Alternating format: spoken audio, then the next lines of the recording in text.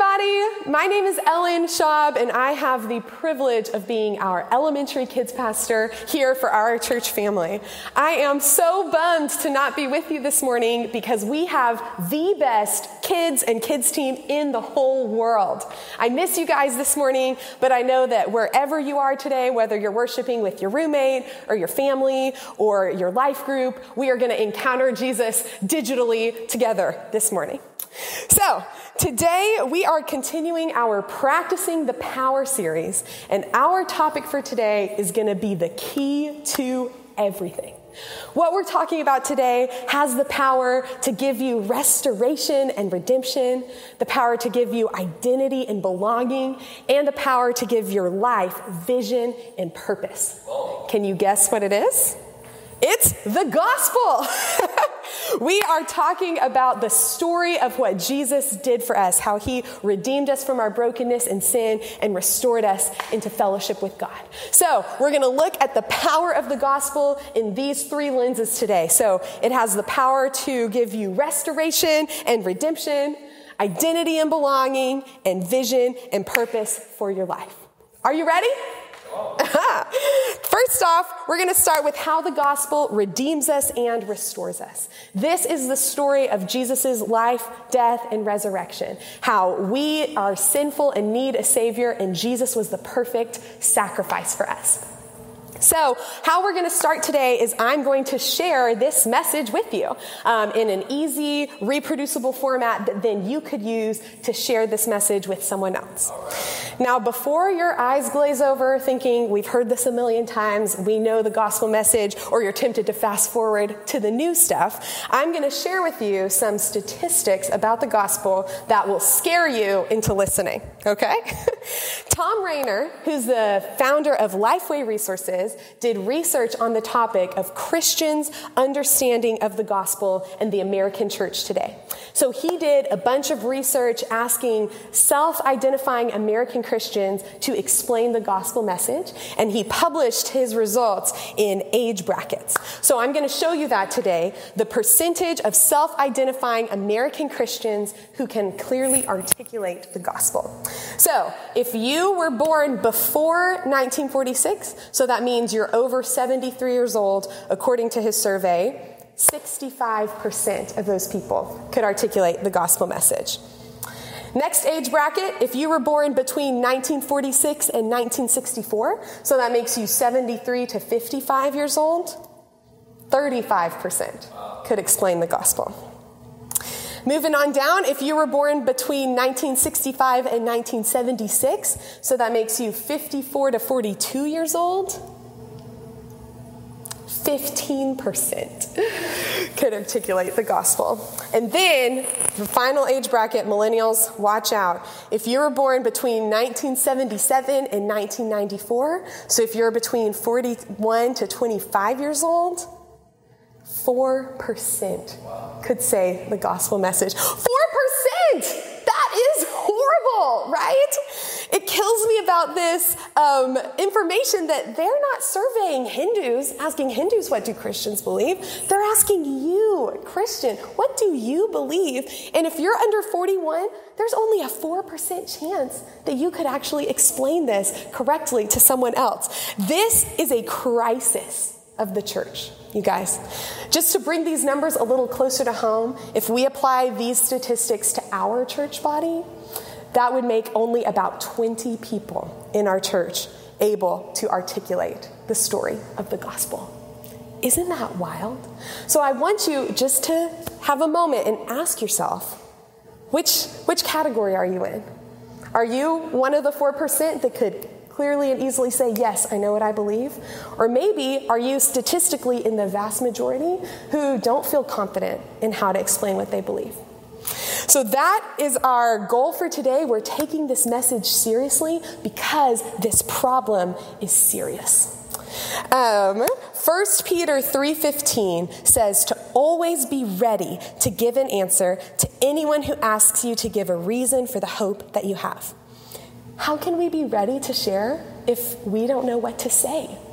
This image from 1 Peter, hearing that always be ready to share, the image of being ready reminds me of an unfortunate time in my life when I was on our high school track team. I was horrible at running track. I was by far the worst runner on our team and probably in the whole city. I remember after one race, my coach, trying to think of something encouraging to say to me, said, "Well, Ellen, at least you kept up with the pack." And I was like, that's not even true. Like, here's the pack, and then here's me kind of crossing the finish line by myself. I was horrible. But I do remember one tip that our track coach gave us that I think applies to this. He said, when you're on the starting block and you're waiting for the shot to go off and the race to start, you're supposed to flex all of your muscles, like even in your arms and your shoulders and everything, so that when the shot goes off, boom, you're already ready to release into the race. And I kind of like imagining that with this 1 Peter command to be ready to give an answer. What if we kind of walked around our lives like we're flexed on the starting block? Like we are ready, and as soon as that opportunity comes, we're ready to share. Can you imagine that level of readiness? It's like the story of Jesus is just on the tip of your tongue, and as soon as an opportunity arises, boom, you're in the race. Last summer, I went on the family mission trip to Tijuana with our church, and it was a great time, and every day we were doing street evangelism. So we are just walking up to strangers, trying to start spiritual conversations, talk to them about Jesus, and pray for them. And all around on our team, amazing things are happening. People are getting saved, people are getting healed, we're seeing miracles happen, but no one I was talking to was interested in Jesus at all. I was like up against a brick wall while the rest of our team is seeing amazing things happen. But on the final day of the trip, we did our drama presentation of the gospel, and then Brian Burris and I walked up to these two ladies who were watching, and Brian's translating for me, and I'm asking them, hey, have y'all ever heard about Jesus? And they say no. And so I ask, would you like to hear about him? And they say yes. And I've never gotten this far before. So I just have this moment seared in my memory when the two ladies looked at me and Brian looked at me, and I was like, I don't know what to say. My mind is like completely blank. And you guys, I know this story. I've actually staked my eternal soul on this being true. But in the moment when the race is going off, I am not flexed on the starting block. I'm more like somewhere behind the starting line, like I'm still stretching, I'm tying my shoes, like someday I'm expecting to run this race, but I didn't really think it was going to start right then. So when the starting shot went off and everyone's looking at me ready to hear the hope of Jesus, I was scrambling. I didn't know where to start or what to say. So I just opened my mouth, and thankfully the Holy Spirit took over. And regardless of my unpreparedness, God moved in that moment, and those two women gave their hearts to Jesus and got connected to the church in Tijuana. Praise God. It's about Him. It's not revolving around us anyways. But that experience did give me some empathy for these 96% of American believers who maybe aren't confident in how to share the hope they have. And it motivated me to increase my readiness for next time it's time to share. So that is what we're about to do today. We are hoping that those statistics will not apply to our people. We are going for 100% of us by the end of today being confident in what the gospel has the power to do in our lives and how we could confidently explain it to someone else. So what we're going to do is I'm going to share with you guys a tool for how to share the gospel with someone else. It's called the 3 circles method. So there's tons of ways to share. You can do anything you want, but we like this one. We feel like it's simple and clear, and we want to leave you equipped and ready to share with someone else. So what we're going to do is I'm going to explain the 3 circles gospel twice. So the first time I go through it, just listen and just soak it in yourself. And then the second time we go through it, we'll have you pull out some paper and do it with me. Okay, so are you ready? If you have spent even one day on planet Earth, you can tell that it is broken. There is evil and violence, disease, coronavirus, racism, injustice, poverty, selfishness, bitterness, anger. Brokenness is all around our world, and it's inside of us. But if you also look around the same world, you can see beautiful and pure and good things. Think of like the laughter of a child, or a beautiful sunset, a healthy marriage, or that perfect 75 degrees and sunny day after a long winter. These beautiful and good things are remnants of God's perfect design for our world. God is our holy and creative and generous and wise and fun and good and loving Father. He created everything that we can see to be absolutely perfect. No sickness, no death, no devastation. And his crown jewel of creation was mankind, people like you and me. His dream was to have the whole world to be full of his image bearers, a people set apart for himself, to love him and make him the king. And with God as the king of earth, people get to live in relationship with him, obeying him, trusting him, loving him, and in perfect relationship with each other, and enjoy the perfect world that he made for us. However, ever since the very first people, mankind has consistently chosen not to allow God to be their king, and instead to make themselves their king, to choose to go their own way and see what is fun or satisfying sounding to them, to reject God's perfect design. And all of this rejection and life outside of God's design is called sin. And sin results in death and in all the brokenness that we can see around us.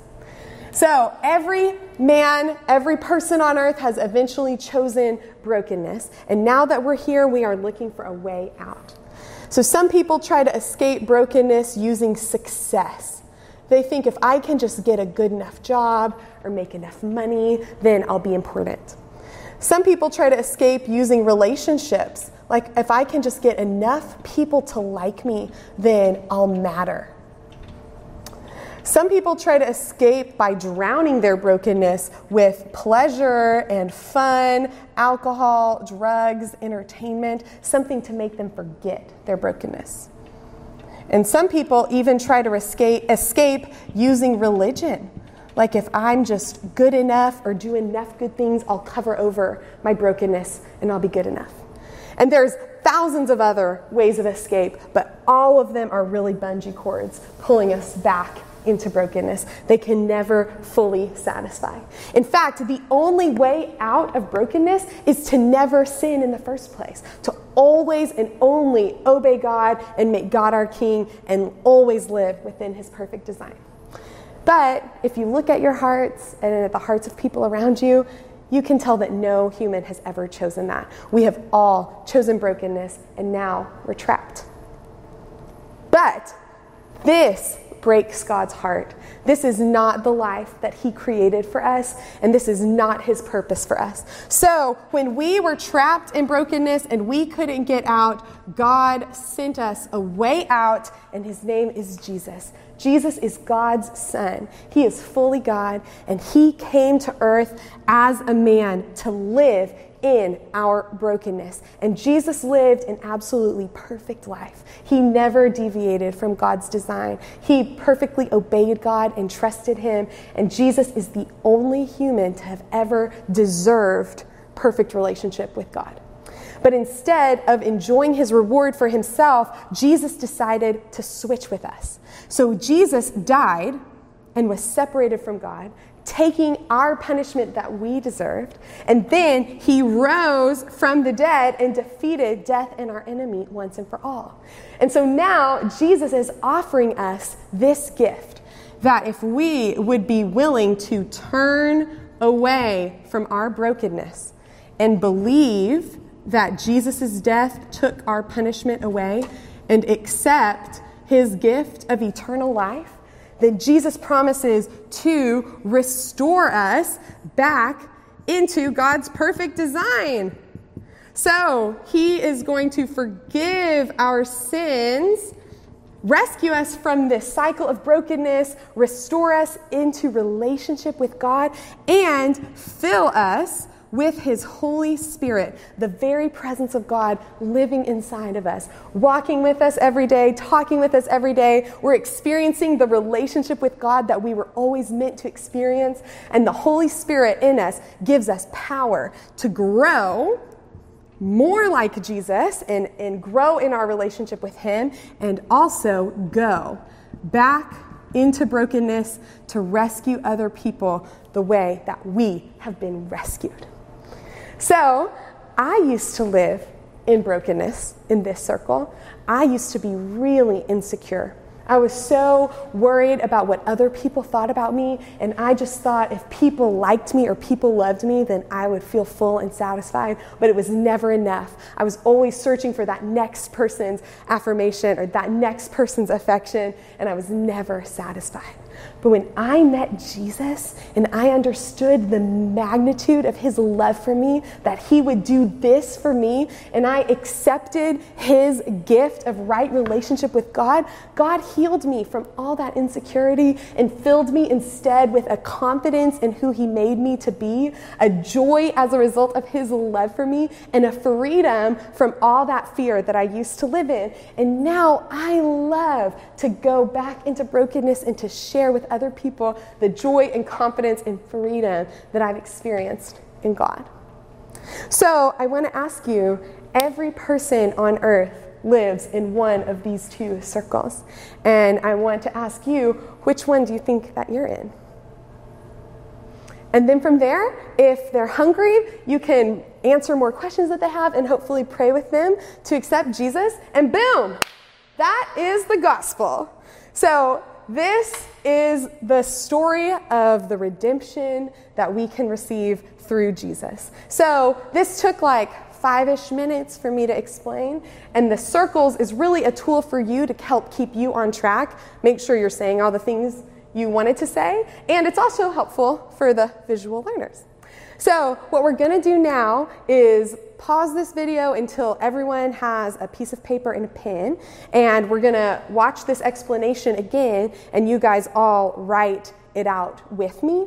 So this is going to activate your visual, audio, and kinesthetic learning at the same time. So we're going to go through it again in the hopes that we're going to all be confident in our ability to share this.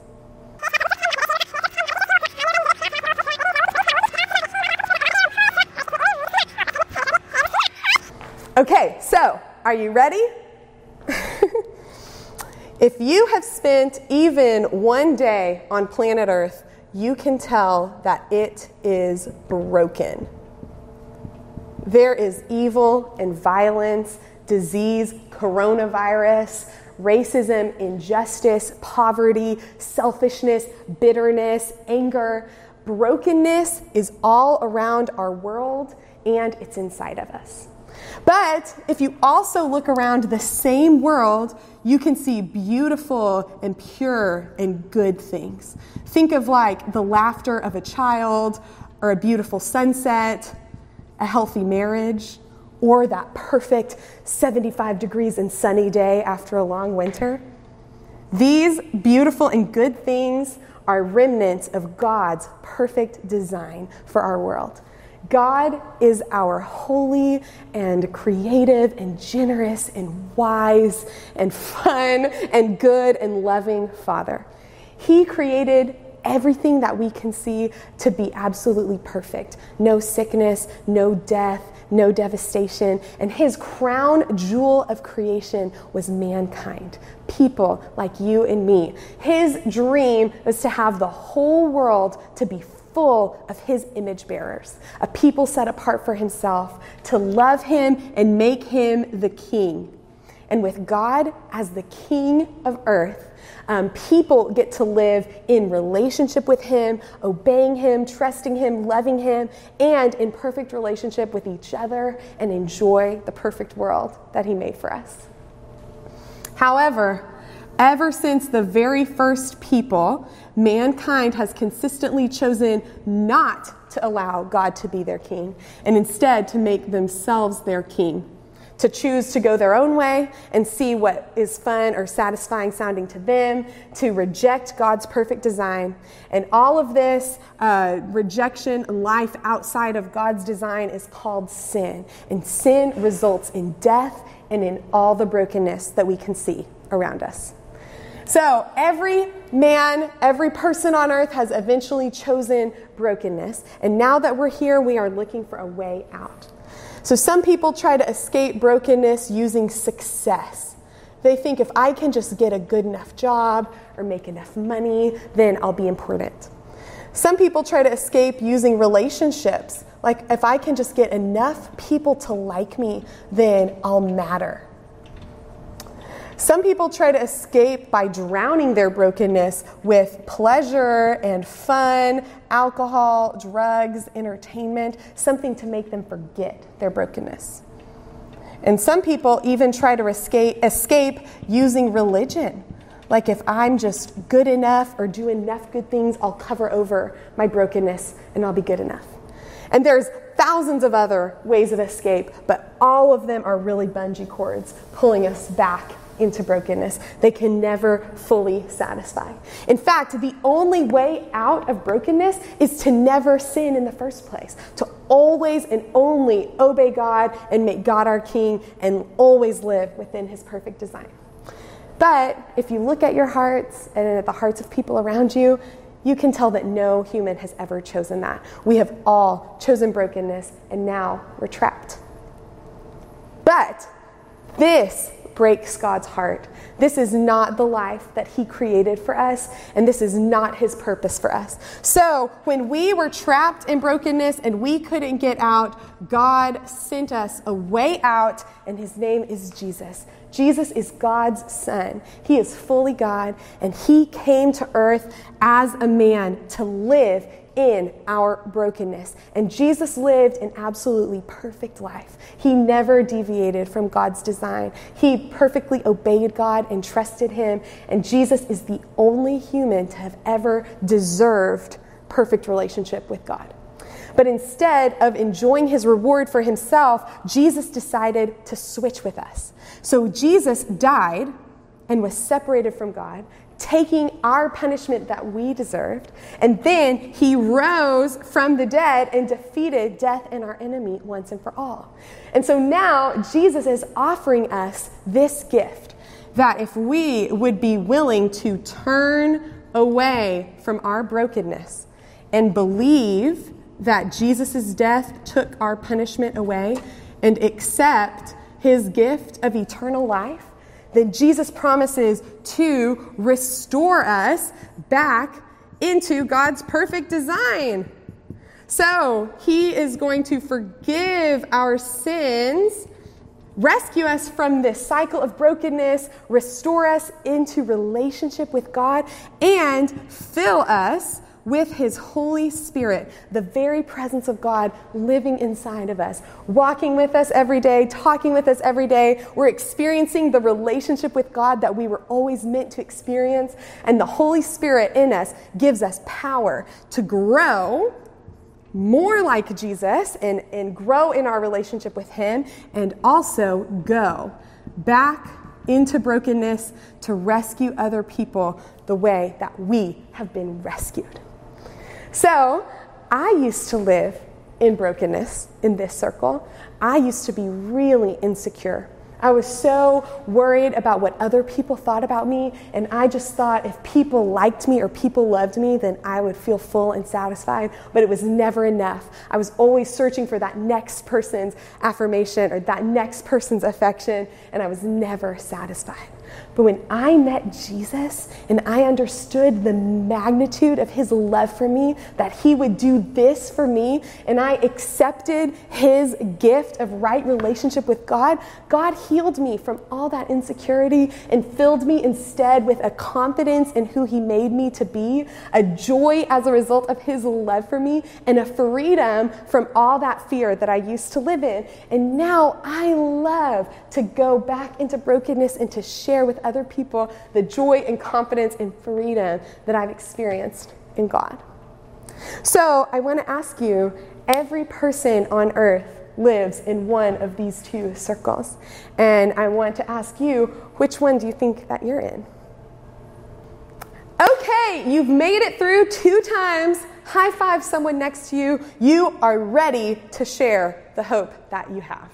I would love to challenge you to practice this drawing sometime this week with someone in your life. So grab a spouse or a roommate or a coworker or a friend and say, hey, I'm learning to be ready to share the hope that I have. Would you mind if I shared with you the gospel message so I can practice? And the more time you invest in practicing this message, the more easily it'll be on the tip of your tongue and you'll be flexed on the starting block, ready to share. Now we've seen that the life, death, and resurrection of Jesus has the power to redeem you from your brokenness and restore you into right relationship with God. And now we're going to look at the next thing the gospel has the power to do, which is rewire the way you view God and the way you view yourself to give you an identity and a place to belong. So as we're transitioning into looking at God's heart for us in this way, we're going to look at a few verses and see what God has to say about our identity when we rejoin him in his kingdom. So I'm going to read a few verses for you and put them up on the screen, and I want you to watch what's the imagery that God's using when he's describing people that have accepted Jesus' gift of life. Okay, first one is Romans 8:4-15. For those who are led by the Spirit of God are the children of God. The Spirit you received does not make you slaves so that you live in fear again. Rather, the Spirit you received brought about your adoption to sonship. And by him we cry, Abba, Father. Next, Isaiah 66:13. As a mother comforts her child, so I will comfort you. John 14:18, I will not leave you as orphans, I will come to you. Hebrews 12:6-7, because the Lord disciplines the one he loves, and he chastens everyone he accepts as his son. Endure hardship as discipline. God is treating you as his children. For what children are not disciplined by their father? Okay, so who are we to God? Not slaves, not orphans, but sons. This is incredible to me that God would choose this parent-child relationship to describe his relationship with us. Like how a mother feels about her baby is how the God of creation, the most powerful being in the universe, feels about you. There is no love on earth like the love of a parent and a child. One memory that sticks out from my growing up is that I am a verbal processor. So I would come home from school, and my mom, she has 4 kids and a full-time job. She'd be working in the kitchen, doing laundry, getting stuff done, and I would come home from school, and she would ask, how is your day? And I would just word vomit everything to her. Big things, small things. She cared to hear it all. I talked with her about everything I'd thought about, everything I'd done, who I sat with at lunch, processed all my decisions with her. Who should I ask to the Sadie Hawkins dance? What should I major in college? All the things she was always eager to hear. And I took that for granted until I went to college, and I realized that my roommate didn't quite care as much about my life as my mom did.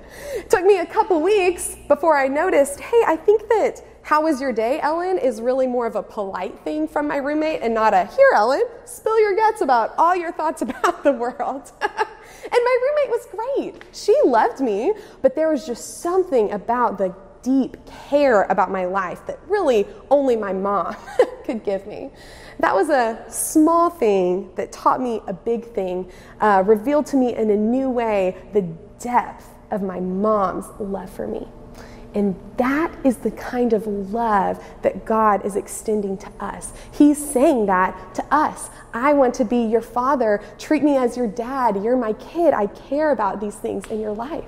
Can you imagine being a kid like that in God's kingdom? Like so secure in your place in this family, so confident that you are loved and accepted no matter what, that you just walk in the door, drop your stuff, and dump everything in your heart out to God. Psalm 62 says, pour out your hearts to him, for God is our refuge.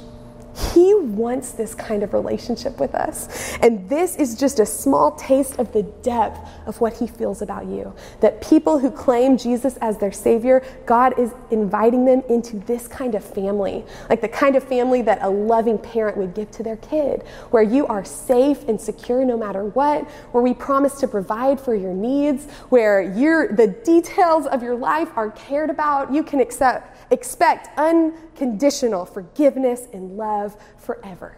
This is what God's inviting us into.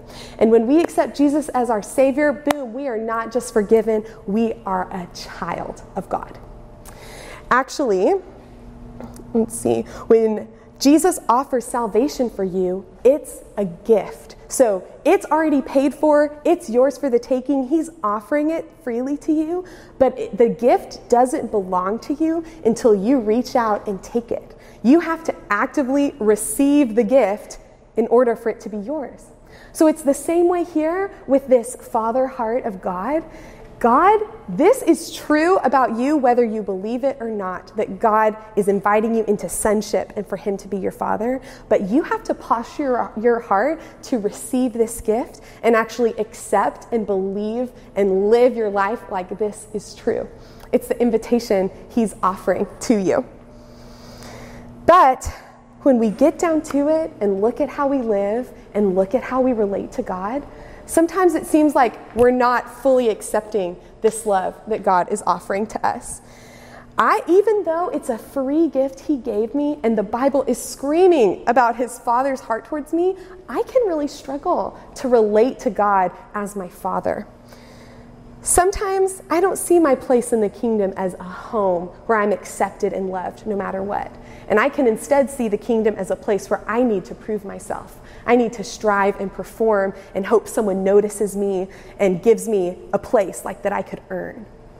Or sometimes I don't see God as a father who promises to provide for me, and instead I can get really worried about, are my needs going to get taken care of? Or is God going to see me? I need to look out for myself.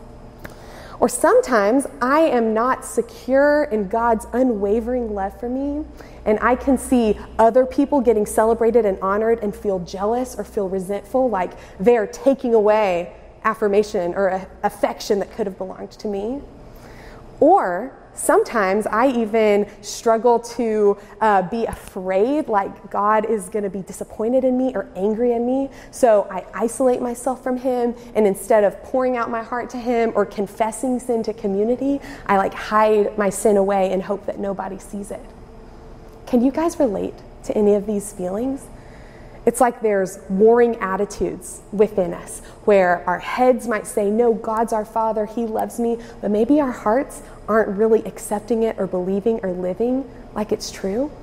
And I just want to say for all of us today, if you have accepted the restoration and redemption of Jesus, the identity of God as your Father and the belonging in his kingdom is true of you.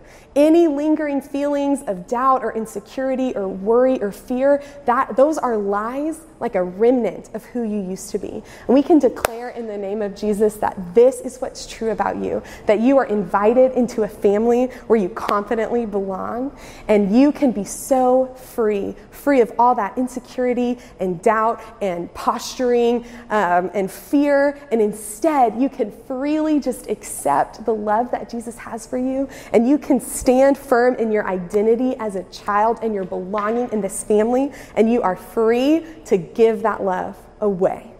Amen. Jesus, free us from the lies we're holding on to. Okay, our last piece today is that the gospel has the power to give your life vision and purpose. Because this incredible forgiveness that Jesus offers us and this incredible family that we belong to is not meant for just us. The gospel is meant to multiply. In fact, God's heart is for the whole world to be full of his image bearers, a people set apart for himself who are living in perfect relationship with him in his perfect design for the world. It is all over the Bible, this vision of God. Let me read you just a few times in the Bible when God talks about his desire that his people multiply. It starts off in the Garden of Eden in Genesis 1, his first command to people is to be fruitful and multiply and fill the earth. He then makes the same promise to Abraham in Genesis 22. He says, I will surely bless you and multiply your offspring as the stars in the sky and the sand on the seashore.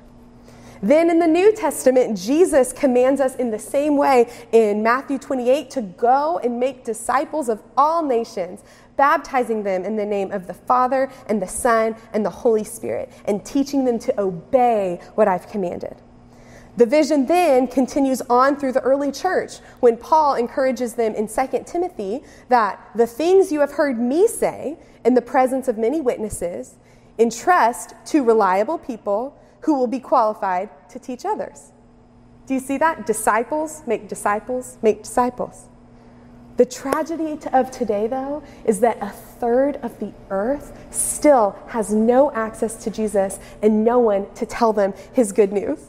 So our incredible mission from Jesus as his sons and daughters who've encountered his love and experienced his goodness is to share this good news with others and rescue them the way that we have been rescued. We were made for this. Whether you feel gifted in evangelism or not, whether you feel like you're a good speaker or not, whether you even have done this before or not, we as God's people are his image bearers. We are his physical manifestations of his goodness and his love and his forgiveness in the world. And this truth of the restoration, redemption, identity, and belonging is inside of you. Even if you feel nervous or like you're not qualified to share, the Holy Spirit's power in you is making you equipped to make disciples. We are God's plan A for reaching the whole world, that we as his disciples would multiply to the people close to us, and then to the people close to them, and the people close to them, and the people close to them, until the whole world has heard. I want to read you an excerpt from a book called Spiritual Multiplication in the Real World by Bob McNabb, which is a vision that I think we as Antioch Dallas can get really excited about. He says, Jesus discipled 12 men and trained them to reproduce. What would happen if you decided to do the same? Let's look at what would happen in 12 years if your goal was just to win one person to Christ per year and train them to do the same. At the end of the first year, there would be 2 of you seeking to multiply. If you both led someone to Christ and trained them to do the same the next year, then there would be 4. After 3 years, then there would be 8. It's not huge, but stay with me. After 6 years, there would be 64. And after 12 years, there would be 4,092. That is growth. You would have personally only discipled 12 people, but you would have impacted thousands. God can do much more through you than he actually does with you. So wow, you guys, can you imagine in 12 years having 4,000 new believers just through your life? That's like multiple churches, right? If you committed to that for 12 years. What if your whole life group committed to that together? In 12 years, we would definitely get to 10,000 groups. What if our whole church committed to that together? That for the next 12 years, we're going to seek to be disciple-making disciples. In 12 years, there would be over 2 million new disciples in Dallas just from our church. World evangelization doesn't feel so far off, does it? Reaching billions of people for Jesus, isn't that crazy when every disciple is seeking to multiply disciple makers in that context? God's plan is going to work, right? And what you do matters. Even if you think that just investing in this one person, discipling this one person, isn't going to make much of a difference, by that rule of multiplication, it definitely is. Every soul is so precious to God. And look at what he could do through one person or one mustard seed or just a few loaves of bread. He wants to do something huge, and it's going to take us taking intentional steps to join that race and be a part of it. Because it's going to take an attitude of readiness, of being flexed on the starting block and ready to share for us to see that kind of disciple making happen in our city. If we're hanging out behind the starting line, kind of like I was in Tijuana, like we're waiting and if the perfect opportunity arises, sure, I'll share. Maybe if a perfect stranger walks up to me and says, "What must I do to be saved?" Sure, Lord, I'll share the gospel with them. We might not see a lot of opportunities, right? But what if we woke up every day and laced up our shoes and got on the starting block and said, "Lord, I am flexed up. Your message is on the tip of my tongue. You just need to point me in the right direction," and boom, I'm joining the race. It's probably going to take intentionality and focus and prioritization to really make 12 disciples over the next 12 years. You might need to get a group of friends around you together to pursue this together. You'll probably need to pray a lot that God will soften the hearts of people around you. You may have to reorganize your schedule to get around lost people and invest in these relationships, invite them to church and life group, and teach them about the Bible. But isn't it going to be worth it, you guys? This is what we were made for, and this will give your life the vision and the purpose that you're looking for. Because we were made to encounter Jesus and receive redemption and restoration that he offers us, then to experience this insane love and joy and acceptance that comes from our identity as sons and daughters of Jesus and belonging to this family, and then to receive Jesus's heart and care about what he cares about and run to see people who were stranded by sin rescued to life and liberty in Christ. Isn't it going to be worth it for us to leverage our lives to see his kingdom come on earth as it is in heaven? Amen? This is what we were made for, you guys. So, as we end, before we go on with our day, I just want to ask everyone to take a second and ask God, who is the one person that I could invest in this year? If we're not intentional about this, this opportunity will probably just float right past us. But wouldn't it be cool if in 12 years, when there's millions of new believers through Dallas, for us to all look back on today and think, you know what, 12 years ago, I stepped out of my comfort zone and I initiated a conversation with someone even though I felt insecure or nervous, and God was faithful to do what he's going to do. And we could see God do amazing things in our midst if each of us will take an intentional step to obey. So let's all ask Jesus right now, who's that one person that you've put in my life whose heart is soft and who's ready to experience the power of the gospel, who's ready to receive restoration and redemption, identity and belonging and vision and purpose for their lives through the power of the gospel. He wants to do big things through us, church. Let's pray. Jesus, thank you for your presence with us today. Thank you for this incredible gospel story that changes everything. God, thank you that you were willing to take the first step towards us, that when we were stuck in brokenness, you didn't leave us there, but instead you provided a way out through Jesus. Thank you for complete forgiveness and the chance to live life to the fullest with you. God, thank you that you call yourself our Father. God, would we be freed from lingering insecurities and lies that are holding us back from our identity? And would we just soak and revel in your presence, God, and your love for us that's even bigger than a father's love for their kids. And Jesus, we want to be a part of what you're doing in Dallas and in the world. Would you speak to each of us right now, Jesus? Who's that one person that I could take this message to? Who's that one person that needs to understand your forgiveness and your love and your purpose for their lives? Would you give us, Holy Spirit, the power to take that intentional step, to be ready to share with these people? And would you prepare us for the mighty work that you're going to do through us? We love you, Jesus. In your name, amen.